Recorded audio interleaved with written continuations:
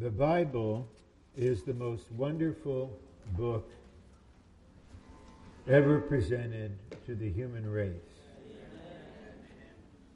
Actually, it's a little library. It's really not a single book. There are 66 parts, from Genesis to Revelation, composed over hundreds and hundreds of years. And the beginning and the ending of this marvelous Bible, this library, is especially important. Because in the beginning, we see why. In the beginning, we see why we exist. Why we're on the earth. To express God and to represent Him. Then when God decided to bring this book to an end, He realized something very crucial concerning His people on earth. He knows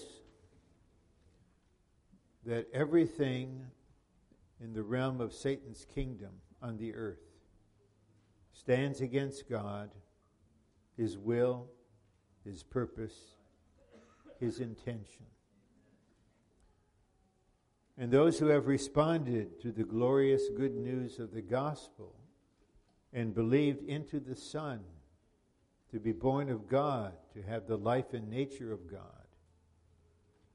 and then to assemble as genuine local churches in the city where they live.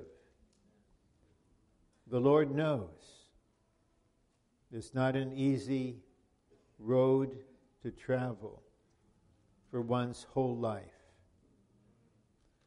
And the Lord knows only one thing can sustain us all the way to the end. And as I have observed, many beloved brothers and sisters who were once among us, and then for various reasons decided to separate themselves and no longer take this way, it became apparent there's one thing in common. They were not obedient to the heavenly vision. This was Paul's testimony. His life began with a vision from God of the glorified Jesus and the church as His body. He could stand before the prestigious earthly ruler and say, I was not disobedient to the heavenly vision. So our God, in His wisdom, decided to conclude the Scriptures with a consummate vision. And for this, He prepared a very experienced, elderly apostle, 90 plus, to be the vessel to see and hear this vision. And it's very important that we recognize the recipients of the book of Revelation. The Lord Himself told John, what you see, write it on a scroll and send it to the 7 churches. Then the Lord Himself named 7 cities. This is in Revelation 1. Then the Lord began to speak directly to each of these churches, starting in chapter 2. And when He did so, He followed this kind of expression, through the messenger of the church in Ephesus, write. So the Lord Jesus is crystal clear that what he established on the earth through apostles was genuine local churches, one per city. Then at the very end of Revelation, toward the end of chapter 22, the Lord said to John, I, Jesus, have sent my messenger to testify to you these things for the churches. The vision recorded in the book of Revelation was meant for the churches. And how does this vision end?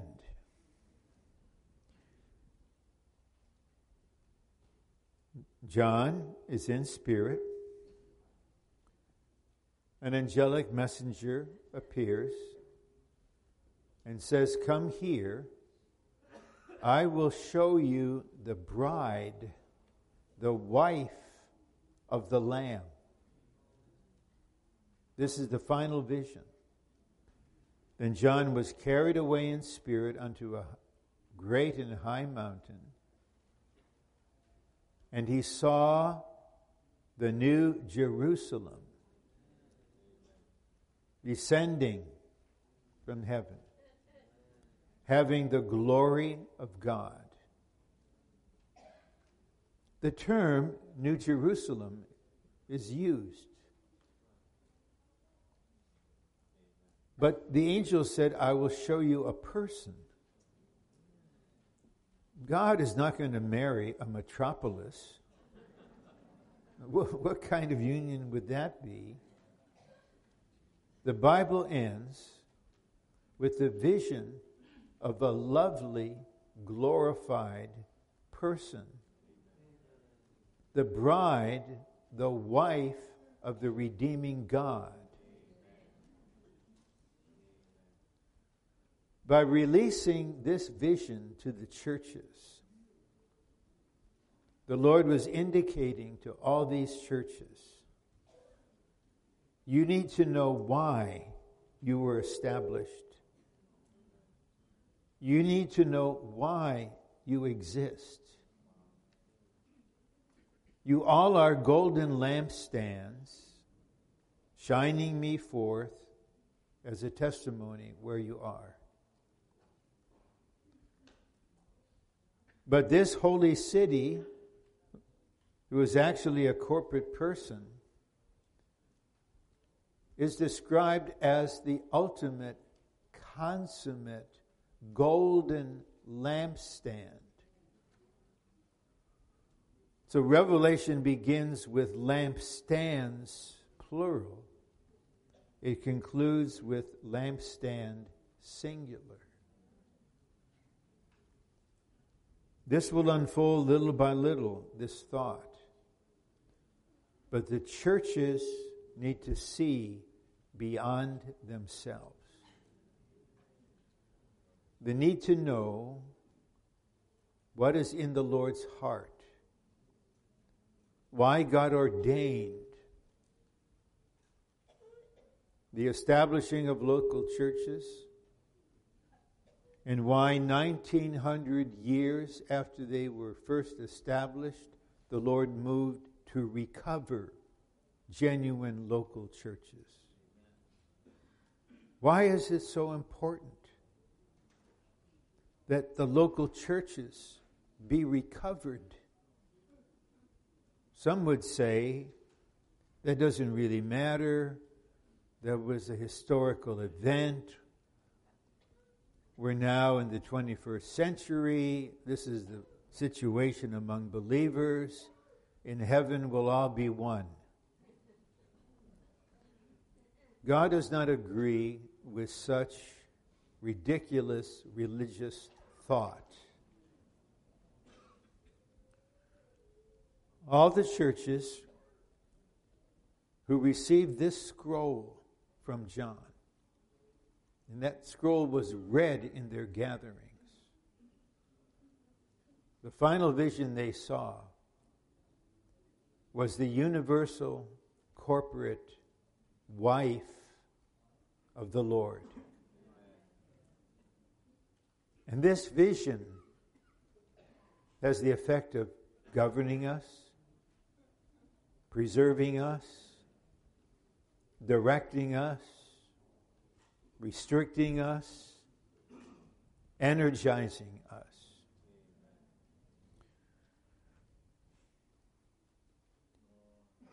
The Lord Jesus will return to this earth. I believe the word recorded in Acts chapter 1. The apostles witnessed the Lord going up. They witnessed a cloud coming and taking him out of their sight. And they were still looking up. And the angel said, "Why are you looking up? This same Jesus will come in the way he left." I assure you, our Lord Jesus will return to that mountain in Israel from which he ascended. When will he come back? We don't know. Why he will come back, that we know. He will come back for two main reasons. And the first is primary beyond compare. Our Lord wants to get married. The desire of his heart is to have a counterpart. The Apostle Paul told the church in Corinth, "I betrothed you, I engaged you to Christ." You're engaged. The Lord will come back secretly for the bride. If the bride is not ready, the Lord is not coming. We love that banner song composed when we crystallized the last two chapters of Song of Songs. I love to sing it too. And our prayer is, "Come, Lord Jesus. Come, Lord Jesus. Lord Jesus, come." But he can't come in response to our sentiment.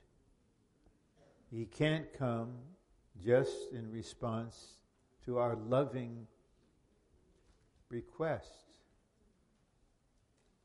The question in his heart is, are you ready? Is my bride ready? Is she mature to match me? Has she been beautified to express me? Has she been built up corporately to represent me? Is she trained in warfare to be my warrior bride? Is her wedding garment prepared? As I'm saying this, the Lord, both from the throne and from our spirit, is observing the situation. Only he knows. But as of 10:24 Pacific Standard Time on December 3rd, 2017, the bride is not ready. Not yet.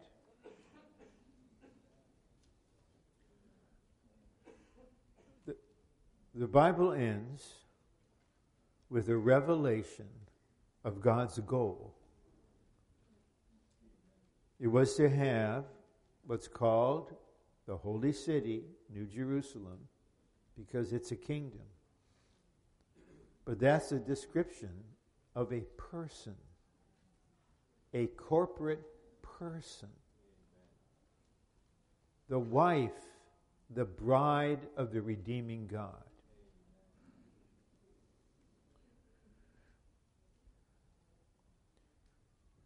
The local churches to which the book of Revelation was sent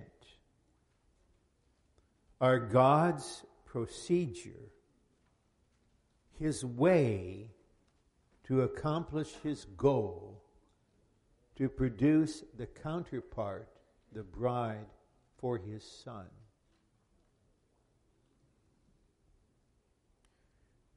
The Lord himself, in Matthew 16, made this marvelous declaration. He said, I will build my church. He didn't say a church. He said, my church. What does he see from the heavens? When a multitude gathers in St. Peter's Square to hear an edict from the Pope, does he say, my church? Surely not. As the television evangelists are claiming to slay people in the spirit and heal this and that and this and that, while they're asking for more money, can the Lord say, my church?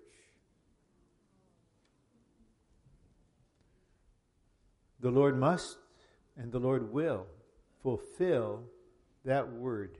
I will build my church. The words my church in Matthew 16:18 refer to the universal body of Christ, consisting of all the believers.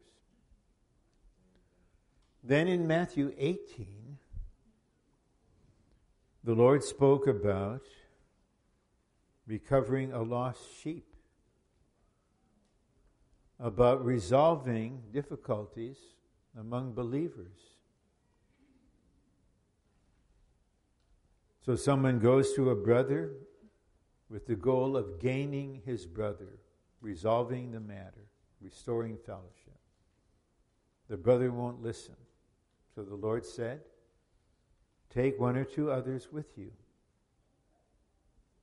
If he doesn't listen, tell it to the church. Now we go from my church to the church. The Lord didn't say, tell it to a church, as if there were many of them in the city. It's the. I'm really not suggesting a method of responding to questions that are asked, but sometimes if someone asks, what church do you attend? You may just want to say, the. The. I mean, is there another one? So in order for the Lord to have his church, there must be the church, the local church, as the procedure. It is through that procedure that people are saved, that they're brought into function, that they grow in life, that they're built up together, that they're blended with believers throughout the earth, so that the body may grow and the Lord may have a full-grown man. But here's our actual situation. We appreciate always evangelists like our dear brother Billy Graham. He's 98 years old. I personally believe he's clothed in white garments. I do believe the kingdom awaits him. His gospel preaching was powerful. But actually saving people was an end in itself. You just save as many as possible so they will go to heaven. So in a very real sense, we say respectfully to our brother, you're not aware of the goal. We say amen to everyone saved through your preaching. But we don't say amen to the lack of goal. Now here we are, assembled this morning as local churches, and then there's a live transmission to those who, because of the limitation of numbers allowed in the building as a whole, they're just as much in the meeting as we are. Do you realize it's possible to have an aimless church life? Aimless. It's not something we intend. It's something we can just lapse into. That as long as the Lord has a lot of local churches, he'll come back. Let's just say, after 3 years, the Lord has 10,000 local churches on the earth. Everyone is healthy. Every church is in order organically. There's a proper eldership, serving ones. The God-ordained way is carried out. The saints are vital. Do you think the Lord will come back just for 10,000 churches? What the Lord needs is brothers and sisters in every local church who are becoming more and more clear concerning the goal of their church life, which is the goal of the Lord's recovery. That's the title of the outline. Somehow my computer, or the man using the computer, made a formatting mistake. The dash should be after recovery. The goal of the Lord's recovery, to bring forth the new man. It's altogether possible, after a period of time in recovery, for God's people to lose sight of what they're doing. In the Old Testament, he paid the price to return from Babylon to Jerusalem, in at least 3 waves of return. The first ones came after Cyrus's proclamation, then a number with Israel and Nehemiah. They began to build. There was opposition. They stopped at the level of the foundation. And then we have Haggai speaking for the Lord. And he asked, "Why do you dwell in your paneled up houses? Why my house lies waste?" Then he's even stronger. He said, "You run, everyone to his own house." Then if you read Malachi, situation's even worse. So we need a vision that is constantly directing us, motivating us. Then as early as the 1st century, we have this situation. Paul's in prison. He receives a gift and fellowship from the church in Philippi. Then he said, I will send Timothy to you, for I have no one like-souled who will genuinely care for what concerns you. Then he says, for all seek their own things, not the things of Christ Jesus. So here are the believers. Here are a number of the co-workers. Paul's assessment is, Timothy is the only one I can send who will genuinely care for what concerns you. He cares for the things of Christ Jesus.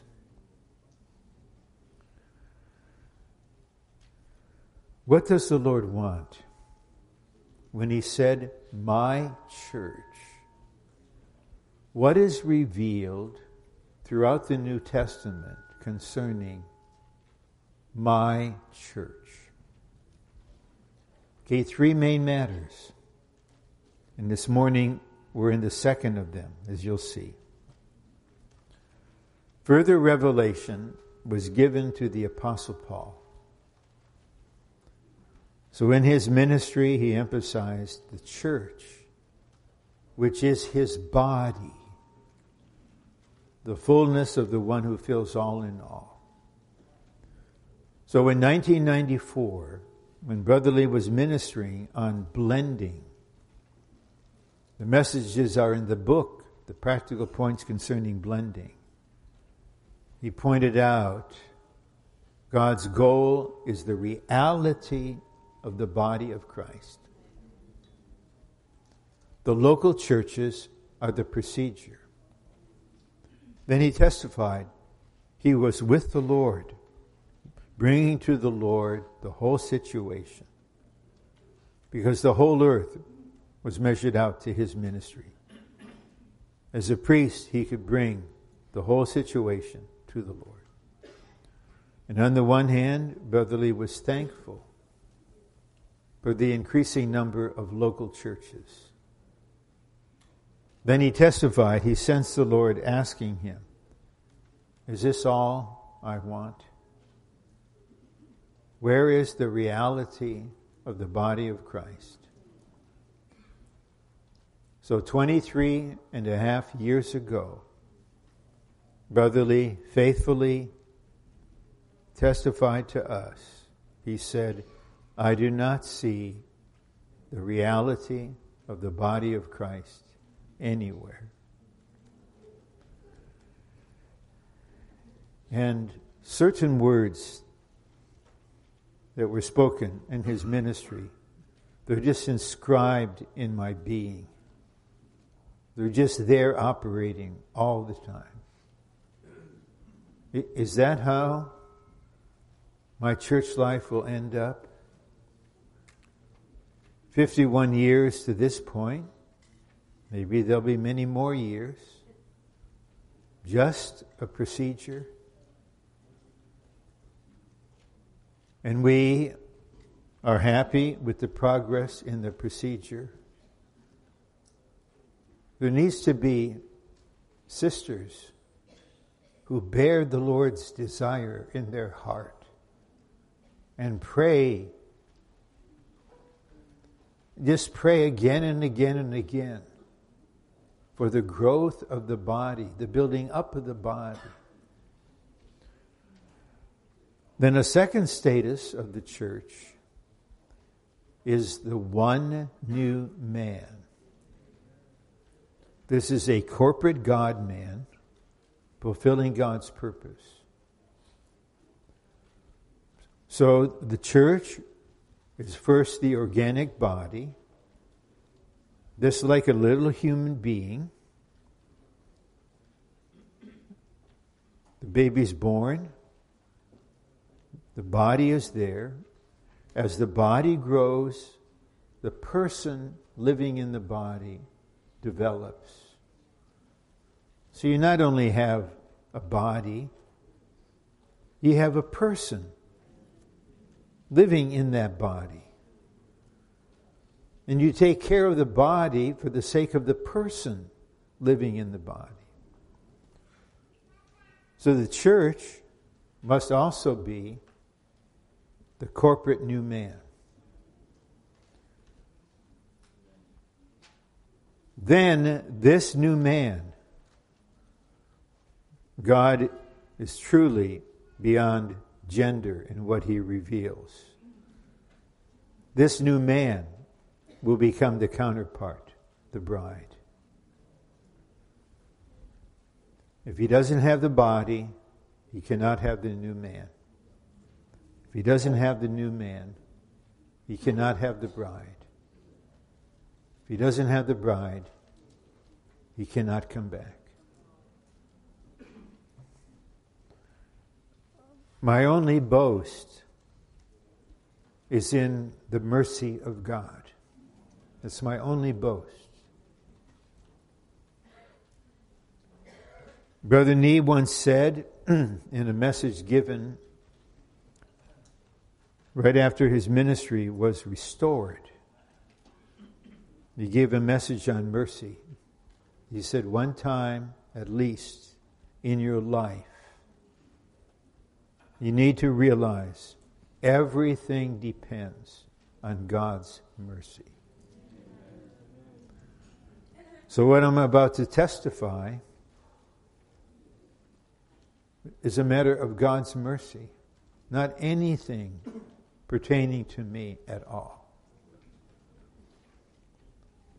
I live and breathe for the bride of Christ. This is the longing in his heart. To have the counterpart, a person to match him. And in order for there to be the bride, we need the proclamation of the gospel to produce the believers. We need the establishing of local churches. We need training. We need ministry. We need the God-ordained way. We need the growth in life. All of this procedure is to bring forth the body, then the new man, and then the bride. Only when the vision of the goal is directing us inwardly, only then can we say, I am living in the church life for God's goal. And if you are living in the church life as God's goal, you will never run to your paneled house as quickly as you can. Rather, everything in your human life, in all of its practicalities, you will take care of in relation to this goal. When it's time to get married, both the brother and the sister will have settled it in their being. Yes, I need someone to match me. There needs to be mutual attraction. There needs to be compatibility. But above all else, my marriage is for the Lord's marriage, period. If you are not for that, then this will be our one and only conversation at Starbucks or at Max's over a pastrami sandwich. Okay? Now, we'll read through the outline in due time. Let me focus on the church as the new man and give you a summary of the vision. Then we can go through the outline. I think it will make more sense. God's eternal purpose is to have on the earth a corporate expression of Christ. And Christ himself is the embodiment and expression of the triune God. The term God uses for this corporate expression of Christ is church. This is the church according to the apostles' teaching. The ecclesia. The brethren were correct in translating assembly. But that word doesn't work when you're talking about the universal side that Christ is going to come to marry the assembly. Or the assembly is the counterpart of Christ. So we need to use the word church with the proper understanding. God created the universe for this purpose. Then he created the earth, and he created you and me in his image for this purpose. So Genesis 1:26 is an act of creation in time to carry out God's eternal purpose formed in eternity past, to have in this universe a corporate expression of the all-inclusive Christ, who is the embodiment and expression of God, the triune God. In God's view, the human he created in Genesis is a corporate person. And he created us in our humanity with the need for other people. I just give the singer a little credit. People who need people are the luckiest people in the world. So I don't know if anyone has proclaimed the gospel to Barbra Streisand. I would say, Miss Streisand, people who need Jesus are the happiest people in the world. But by nature, we're social. We're meant to be communal. So God's intention in creating human beings was to have on the earth his expression and representation. The enemy fears this because this corporate person will deal with him. So he ruined the human race by injecting himself into our being, making us self-centered, to say the least. So after a period of time, God sent his Son as the second man. That expression is found in 1 Corinthians 15. The second man is the Lord from heaven. This is the Lord Jesus, the Son of God, becoming the Son of Man. And he himself, personally, fulfilled God's purpose in creating man. He expressed God. He did the will of God. He represented God with his authority. He defeated the devil himself. But God's intention is not to have only one person expressing him. So this second man, as the Lamb of God, died on the cross for our redemption. And while he's on the cross, in the second 3 hours, he's carrying out an amazing work. On the negative side, he is destroying the devil. He is nullifying the works of the devil. He's defeating the principalities and powers who were attacking him. On the positive side, He terminated all the factors that have divided the races, the nationalities, the ethnic groups, all the ordinances, all the elements that have caused enmity and division. Then he, as the second man, crucified the old man. That's the term to describe the totality of fallen humanity. So the second man is on the cross, terminating every divisive thing, crucifying the old man.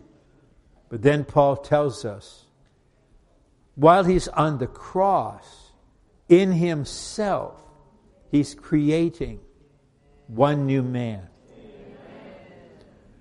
And he was addressing the primal division between Jews and Gentiles. Sorry to say, we will see this again. It's already happening in Europe. Fresh waves of anti-Semitism. What can match the Holocaust, the rage, the hatred? But he created in himself one new man, making peace. This he did on the cross. Before he went to the cross, he told his disciples in John 16 that they will be like a woman travailing in birth to bring forth a child. But when the child, a man-child is born, she will rejoice. So the new man was created on the cross, and the new man was born when Christ was resurrected. That's when he became the firstborn son in his humanity and divinity. That is when, according to 1 Peter 1:3, we were all regenerated. That is why, on the morning of his resurrection, he could tell our dear seeking sister Mary, "Go to my brothers." Now he has brothers. Yes, this vision is very high. It's in the word over which we would do well to pray. But right now, not only does God know this one new man has been created and is a reality, the enemy knows and is terrified by this. Because this corporate new man will fulfill God's purpose. This corporate new man will express God in his attributes and deal with God's enemy. The revelation given to Paul in particular in Ephesians and Colossians has been there for 2,000 years. Through the ministry of the age and the minister of the age, in 1977, in Taiwan, Brother Lee released the vision of the age related to the church as the one new man. I was there. The messages were astounding, awesome, light. It's in the book, The Body, the Spirit, and the One New Man. Then he began to tell us there's only one person, Christ himself, and all those who compose the new man. And the one new man has only one mouth, so there should be one speaking all over the earth. Then shortly thereafter, he came back to the United States at a conference on the new man in Anaheim. And then the enemy attacked directly through a man named Max, who proclaimed himself the universal coordinator of the one new man. Ambition I've never seen the likes of. He wanted to be able to direct the whole earth by phone calls. So we lost 40 years. I didn't think I would mention this again, but I just had the leading to. So here we are this morning, 40 years later. The vision remains. And what's in my heart? In my burning yet aching heart. In my rejoicing yet weeping heart. What will happen now? I believe, starting with the elders training in Leipzig, that had the general subject, the recovery of the church, I believe the Lord is visiting us again with this matter. And I believe he will apply to us the prophecy in Joel. I will restore the years that the locusts have eaten. I'm certainly not young. I said Auf Wiedersehen to middle age some years ago. But by Christ in me, I'm still hoping to live long enough to see the new man brought forth in the churches all over the earth. So 3 things for this are needed. I mentioned the first is the vision gradually developing in us. Most of us will see visions little by little. So don't waste your energy condemning yourself. We're just all the same. It's a gradual matter. So this morning, we're opening the curtain a little more. You'll see a little more. When you're with the Lord, you'll see a little more. But on the side of experience, 2 crucial things have to actually happen inside of us, and therefore to us. They happened to Paul, who's the pattern. They happened in Brother Lee, who is our example. 2 things. The body needs Christ as life. So to have the body life, we need Christ as our life. For the new man, we need Christ as our person. When we were regenerated, our spirit became life, Romans 8:10. Because Christ as the life-giving spirit came into our spirit. Now our spirit is our inner man. When our inner man is strengthened, and we allow Christ to make his home in our hearts, that is when we allow him to be the person living in us. We don't confine him to our spirit. We give him access to our inner being, where he wants to make home.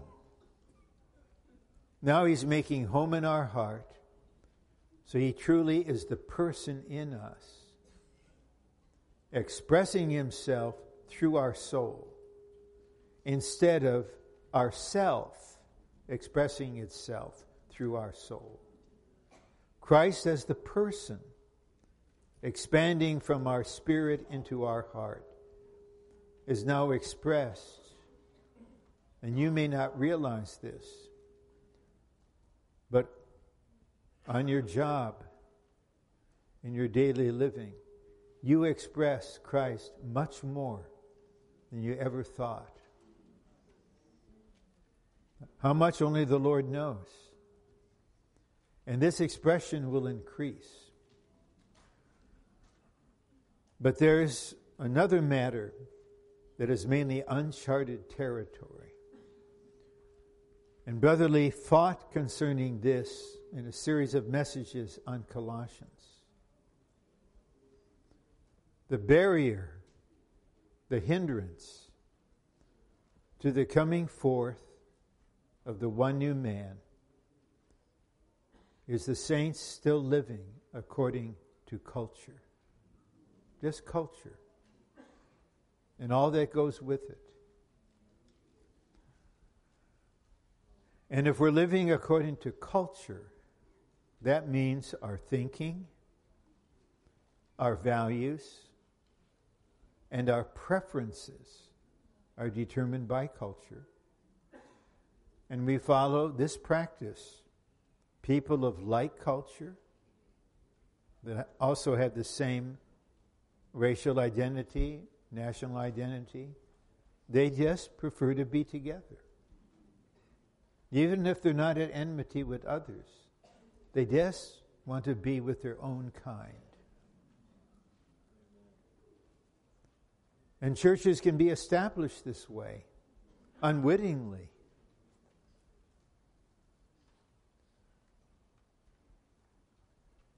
But Brother Lee, I won't tell the story again, could testify. I heard him testify to a sister who inquired of something. He said, "Sister, I am not Chinese.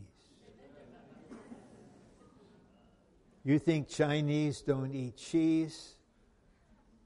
And you're wondering why I'm eating cheese since you think I'm Chinese? Well, yes, I have the physical features of a Chinese man, but sister, I'm not Chinese." I heard that word in 1973. It's ringing in me. So I hope sometime when I grow to maturity, maybe I'll be in Korea. I like Korean barbecue. Kimchi, that's another thing. But the hostess is serving kimchi, and I'm not only eating it, I'm actually enjoying it. And maybe she'll say, "Brother Ron, you like kimchi. I thought Americans didn't like kimchi."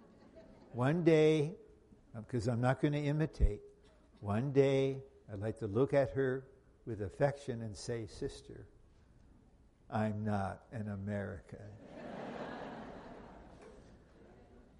I'm not a Finno-Swedish Caucasian American. I'm just a little part of one new man." So sooner or later, the Lord will break through the matter of our culture. Then this will open the way, because everyone pays the price. You are willing to no longer be limited by your own kind. But you are willing to come together with every other kind imaginable and learn to become one corporate person with Christ as the person and Christ as the constituent. This is the bringing forth of the one new man. Just as the body is a reality, it still needs to be manifested as a reality in the local churches. Just as you have been crucified with Christ, that's a reality. But that reality needs to be lived out in your living, where Christ is living in you and the old I is not. Yes, in the spiritual realm, the new man exists as a reality. The enemy is trying his best to hide this truth. And we will continue to fight for this truth. But there are these words in Philippians 4 until we all arrive at a full-grown man. Parents, wasn't that always been your aspiration for your daughter and sons? You just want to see them develop into a normal, healthy, responsible adult. And as of this morning, now it's 6 minutes after 11, the new man has not come forth yet. But we look to the Lord that in the very near future, there will be signs of development. This is what encourages the parents.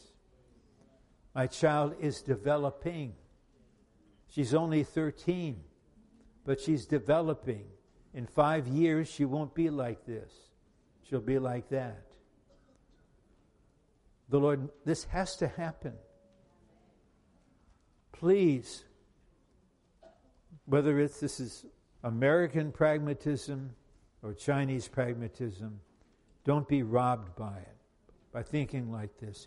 Oh, the vision's so high. I want something practical. Practical. It sounds very good. But that mindset will lead you into, you'll get lost in the procedure.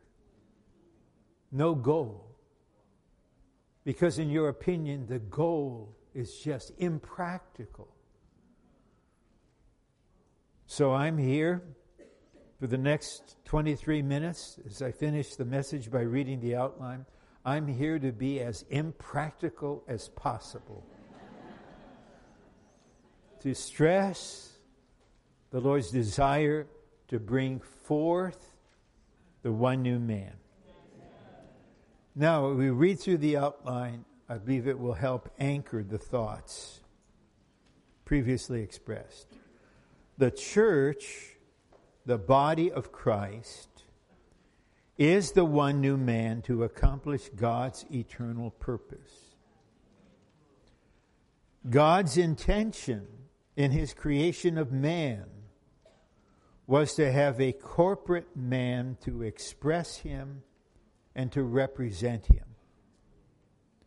Eventually, the church, as the one new man, is the corporate man in God's intention. The one new man fulfills the twofold purpose of expressing God and dealing with God's enemy. So when the churches have prayer meetings according to whatever arrangement, the church prays as the one new man with the authority to bind the evil activities in the atmosphere over this country. According to my impression, there's a more intense assault of the evil powers in the air over this country going on right now than I've observed in the last 60 years that I've been aware of it. It cannot all be explained what's happening. It can't all be explained on a natural level. The way people are thinking, they're speaking, what they're doing. But if there's not a new man that can pray binding and releasing prayers to tell the Lord, we disagree with what the enemy is doing. And we're not pleading. We are binding. We're praying with authority. You raised up this country for your economy. Tell the enemy, take your hands off. This is not in the realm of politics. May God put in the Oval Office the man or woman of his choice. I don't care. We want God's purpose to be fulfilled. 2, the one new man was created through Christ's death on the cross. The one new man was created by Christ with 2 kinds of material. The redeemed created man and the divine element. On the cross, Christ put these two materials together to produce a new man. Paul saw this vision. This happened. In the creating of the new man, first, our natural man was crucified with Christ. So all of us, at the same moment, were crucified when the Lord was crucified. Amen. This is a wonderful fact.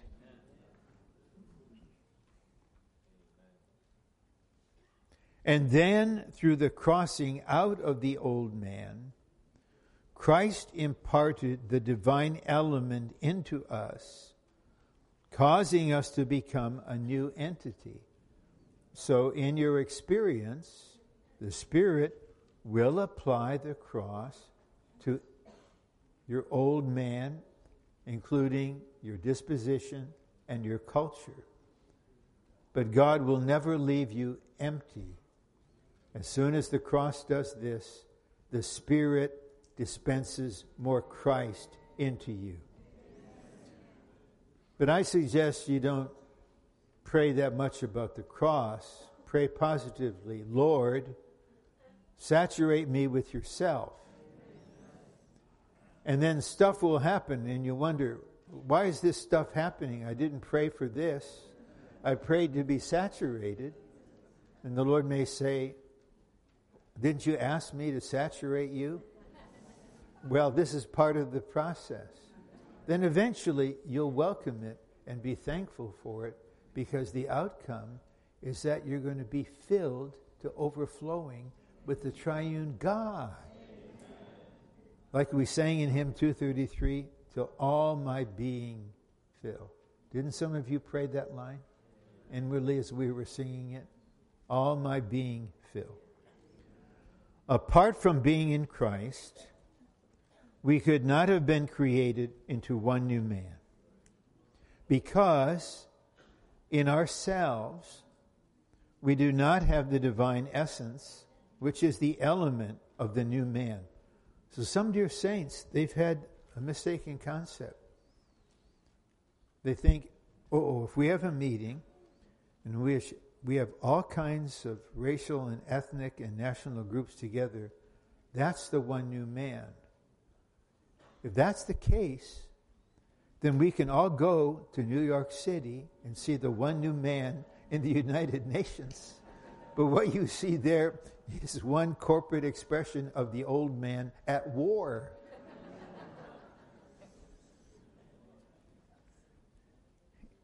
And so none of us, we're all the same, okay?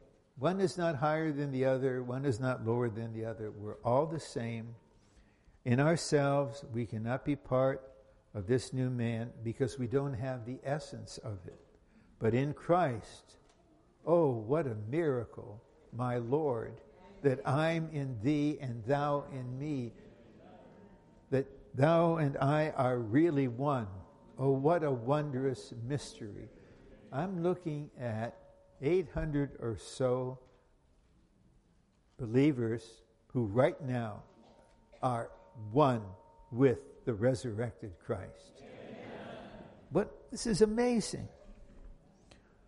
Only the divine essence, and with the divine essence, were we created into the one new man. It is possible to have this essence only in Christ. So we're going to pay more attention to Christ than ever before, love him more, behold him more, eat and drink him more, enjoy him more, open to him more. Not looking at ourselves, examining ourselves. Forget it. Just spend 15 minutes letting the Lord radiate his glorious being into you until you shine.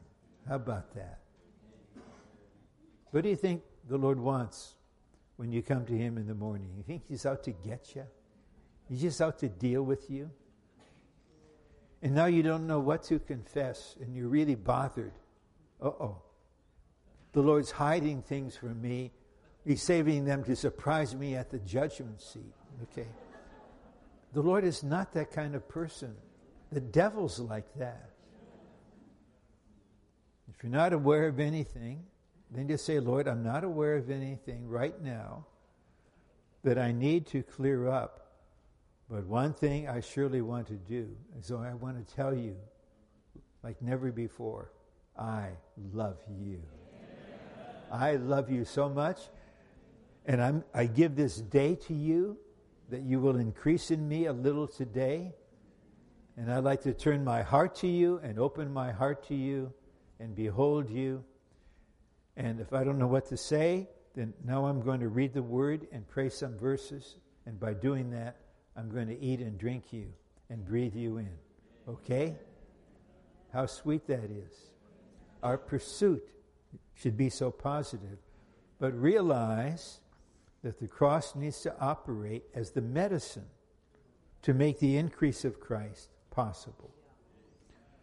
Christ himself is the essence of the new man. Hence, in himself, he created the two, Jews and Gentiles, into one new man. In the one new man, Christ is all, because he is the essence with which the new man was created. Therefore, the one new man is Christ. 3, the church is the one new man, and in this new man, Christ is all, and in all, we have no place. So here's our way of welcoming all the believers. We can say truly in the Lord's presence, we receive all the believers. God has received you. Christ has received you. We receive you without question. So, welcome to the church life. There is no room for you here. And you may wonder, wait a minute, how can I be here welcomed if there's no place for me here? Well, Paul says Christ is all and in all. So Christ is all. That means you're not and he is. But Christ is in all. That means you're still here for him to be in you. Think of Galatians 2:20. I have been crucified with Christ. It is no longer I who live. It is Christ who lives in me. Wait a minute. If the I is gone, how can me be here? Right? But Christ lives in me. That me is a new me. The I that was crucified, that's the self without Christ. Now Christ is in us, making us a new me. So Christ lives in me. And the life which I now live. He just said, I'm not living. Now he says, I'm living. This is a mystery. The old man that was living in the self is gone. Christ has come into you. You're a new creation. You're a new me in which he is the person living. And now you live him out. That is Christ living out through you. So Christ is going to replace all of us.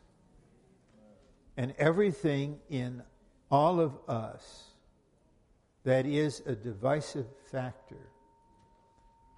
And this is a personal matter. We're not laying this on others. You have to see the new man.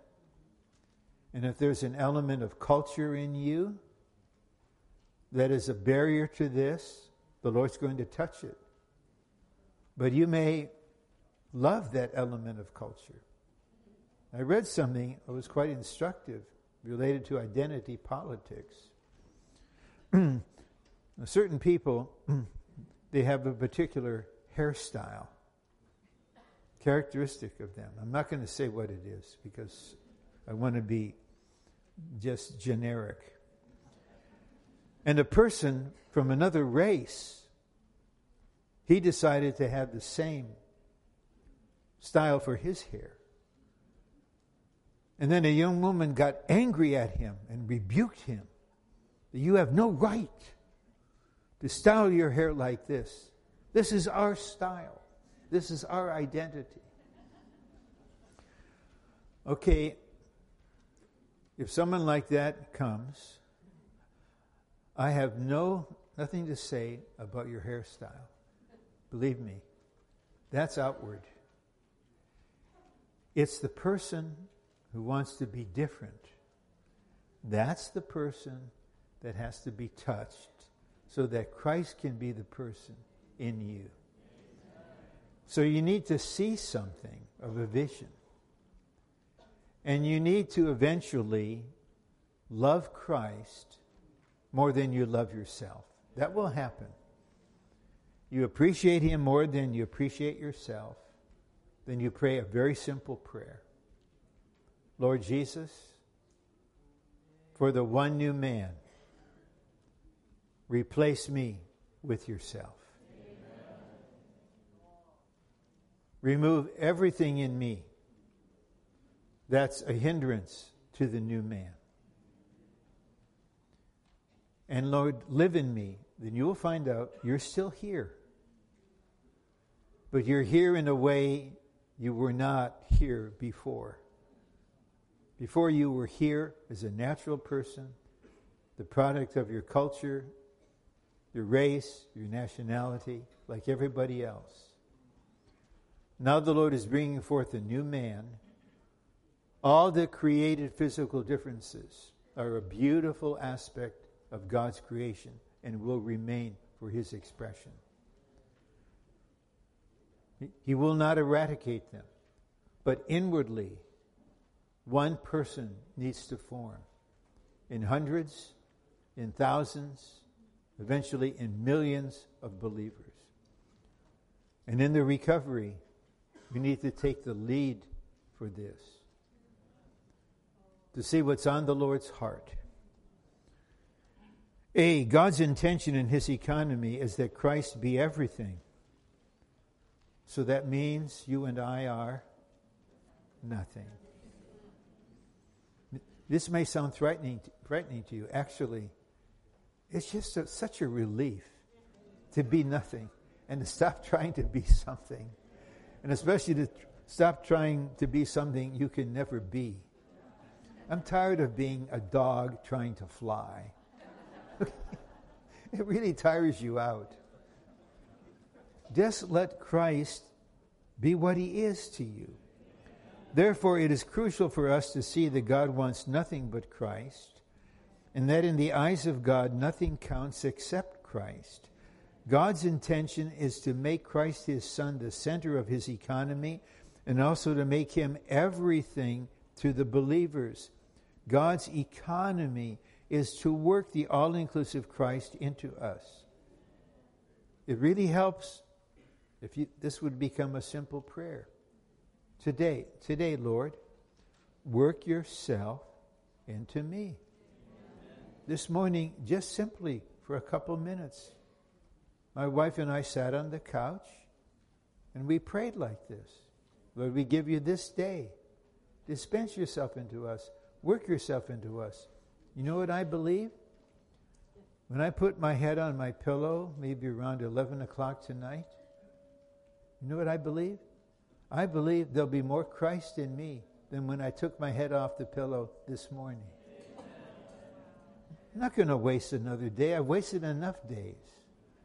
Wasting days, that's over. How about little by little, day by day, we let Christ work Himself into us? B, there is no natural person in the one new man. And there is no possibility, no room for any natural person.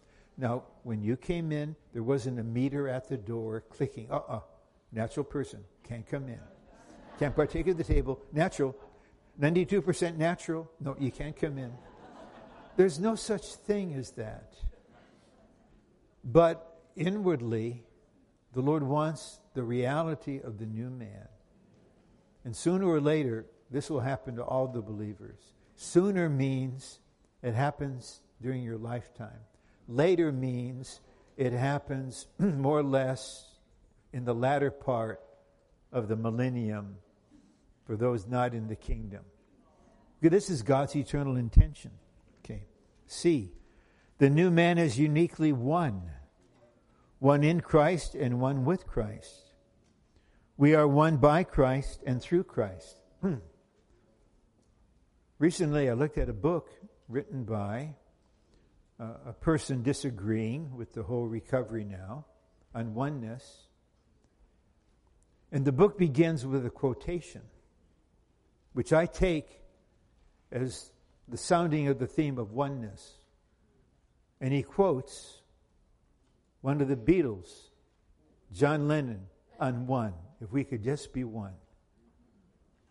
So the book takes as the standard indicated by that quotation, just one, no governments, no barriers. That's the kind of oneness at the Tower of Babel oneness. Our criterion of oneness is not a John Lennon song. It's God himself. That there would be one new man saturated with Christ. The one new man comes into being as we are saturated, filled, and permeated with Christ and replaced by him through an organic process. So, imagine what would happen. Okay, this is the third. Okay, we got 28 days, just about 13 months between now and the end of 2018. Let's say every day for the next 390 or so days, we prayed sincerely, Lord, today, saturate me, fill me, and permeate me with yourself for the one new man. Don't you think after 390 days, there'll be more Christ in all of us? This is the way it happens. One, the new man is Christ in all the saints, permeating us and replacing us until all natural distinctions have been removed and everyone is constituted of Christ. The all-inclusive Christ must be wrought into us organically until he replaces our natural being with himself. So we have two untils here. Until we all arrive at a full-grown man. Until. The important thing is that we're in the process. And this is a personal matter. I can't do it for you. I can't eat for you. I can't breathe for you. Only you can do this.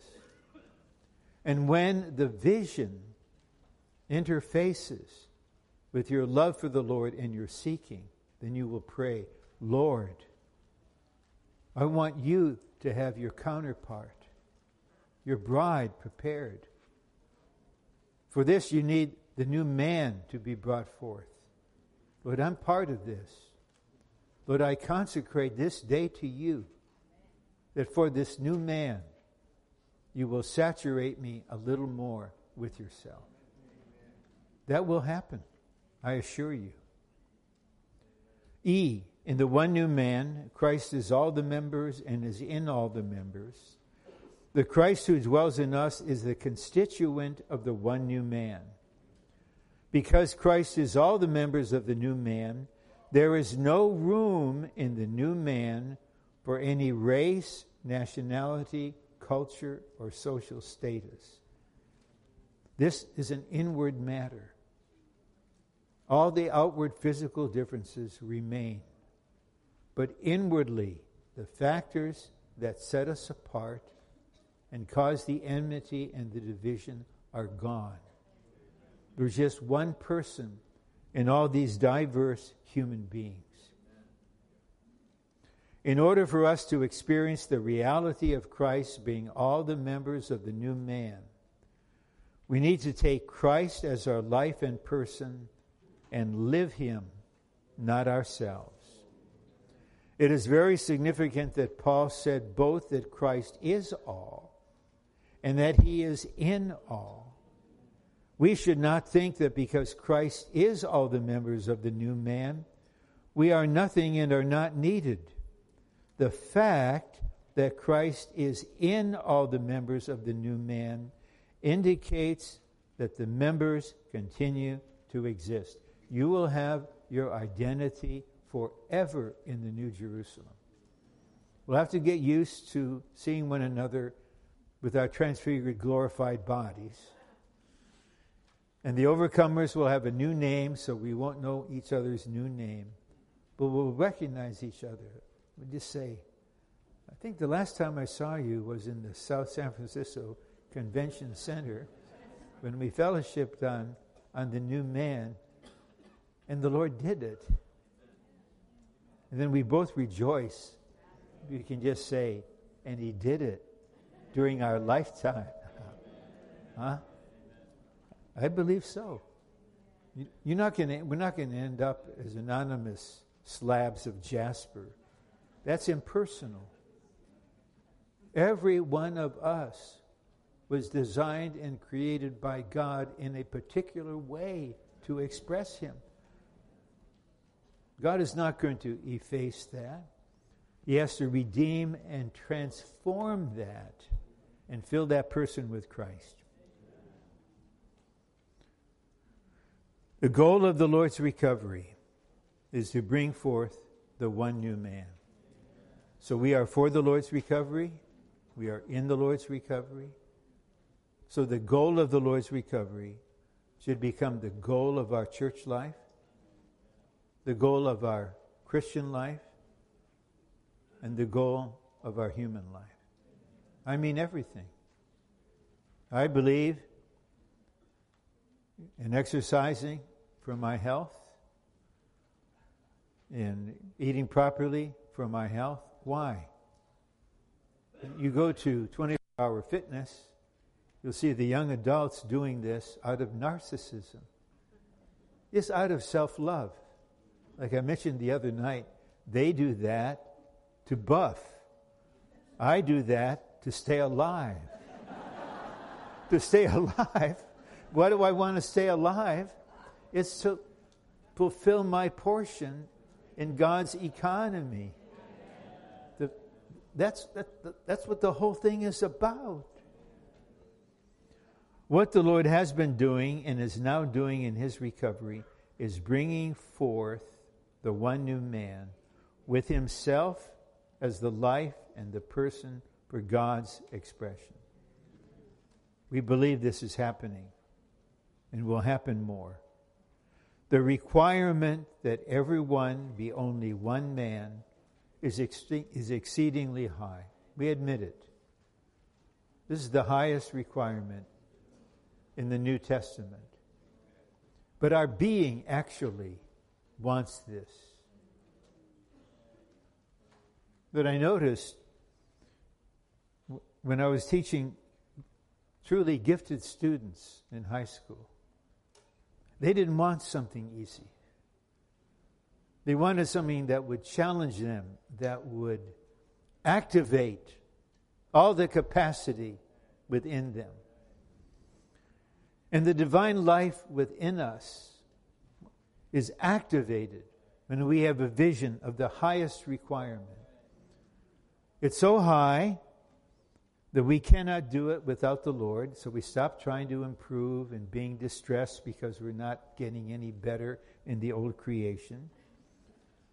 We just say, Lord, you did it in Paul, who wanted to kill all of us. You did it in Brother Lee. If you can do it in them, you can do it in me. I hope right now you have the faith to believe for yourself that the Lord, during your lifetime on earth, will make you a mature, functioning part of the corporate one new man. Amen. With Christ as your life and your person fully developed. Amen. Isn't this what you expected for your children?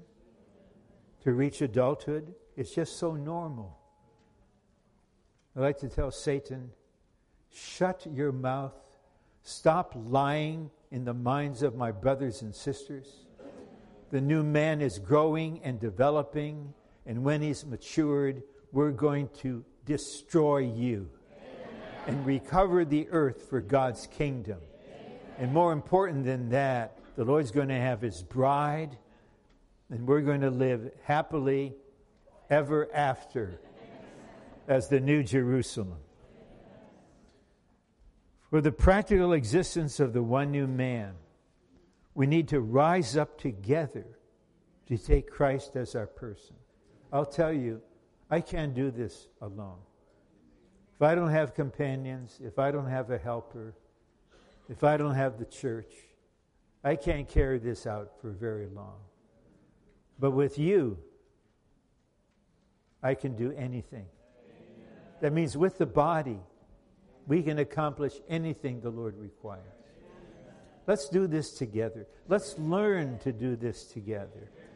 The one new man will consummate this age, usher in the kingdom of God, and bring Christ the King back to this earth. This is the goal of the Lord's recovery, to bring forth the one new man. May this goal be our goal throughout our entire life until we are raptured and meet the Lord at the throne. Praise him for his mercy to us, to give us a fresh start, to carry out the desire of his heart. If you're so inclined, please pray for a minute or so with someone nearby, and the brothers will direct us concerning our sharing. We need the word to be confirmed.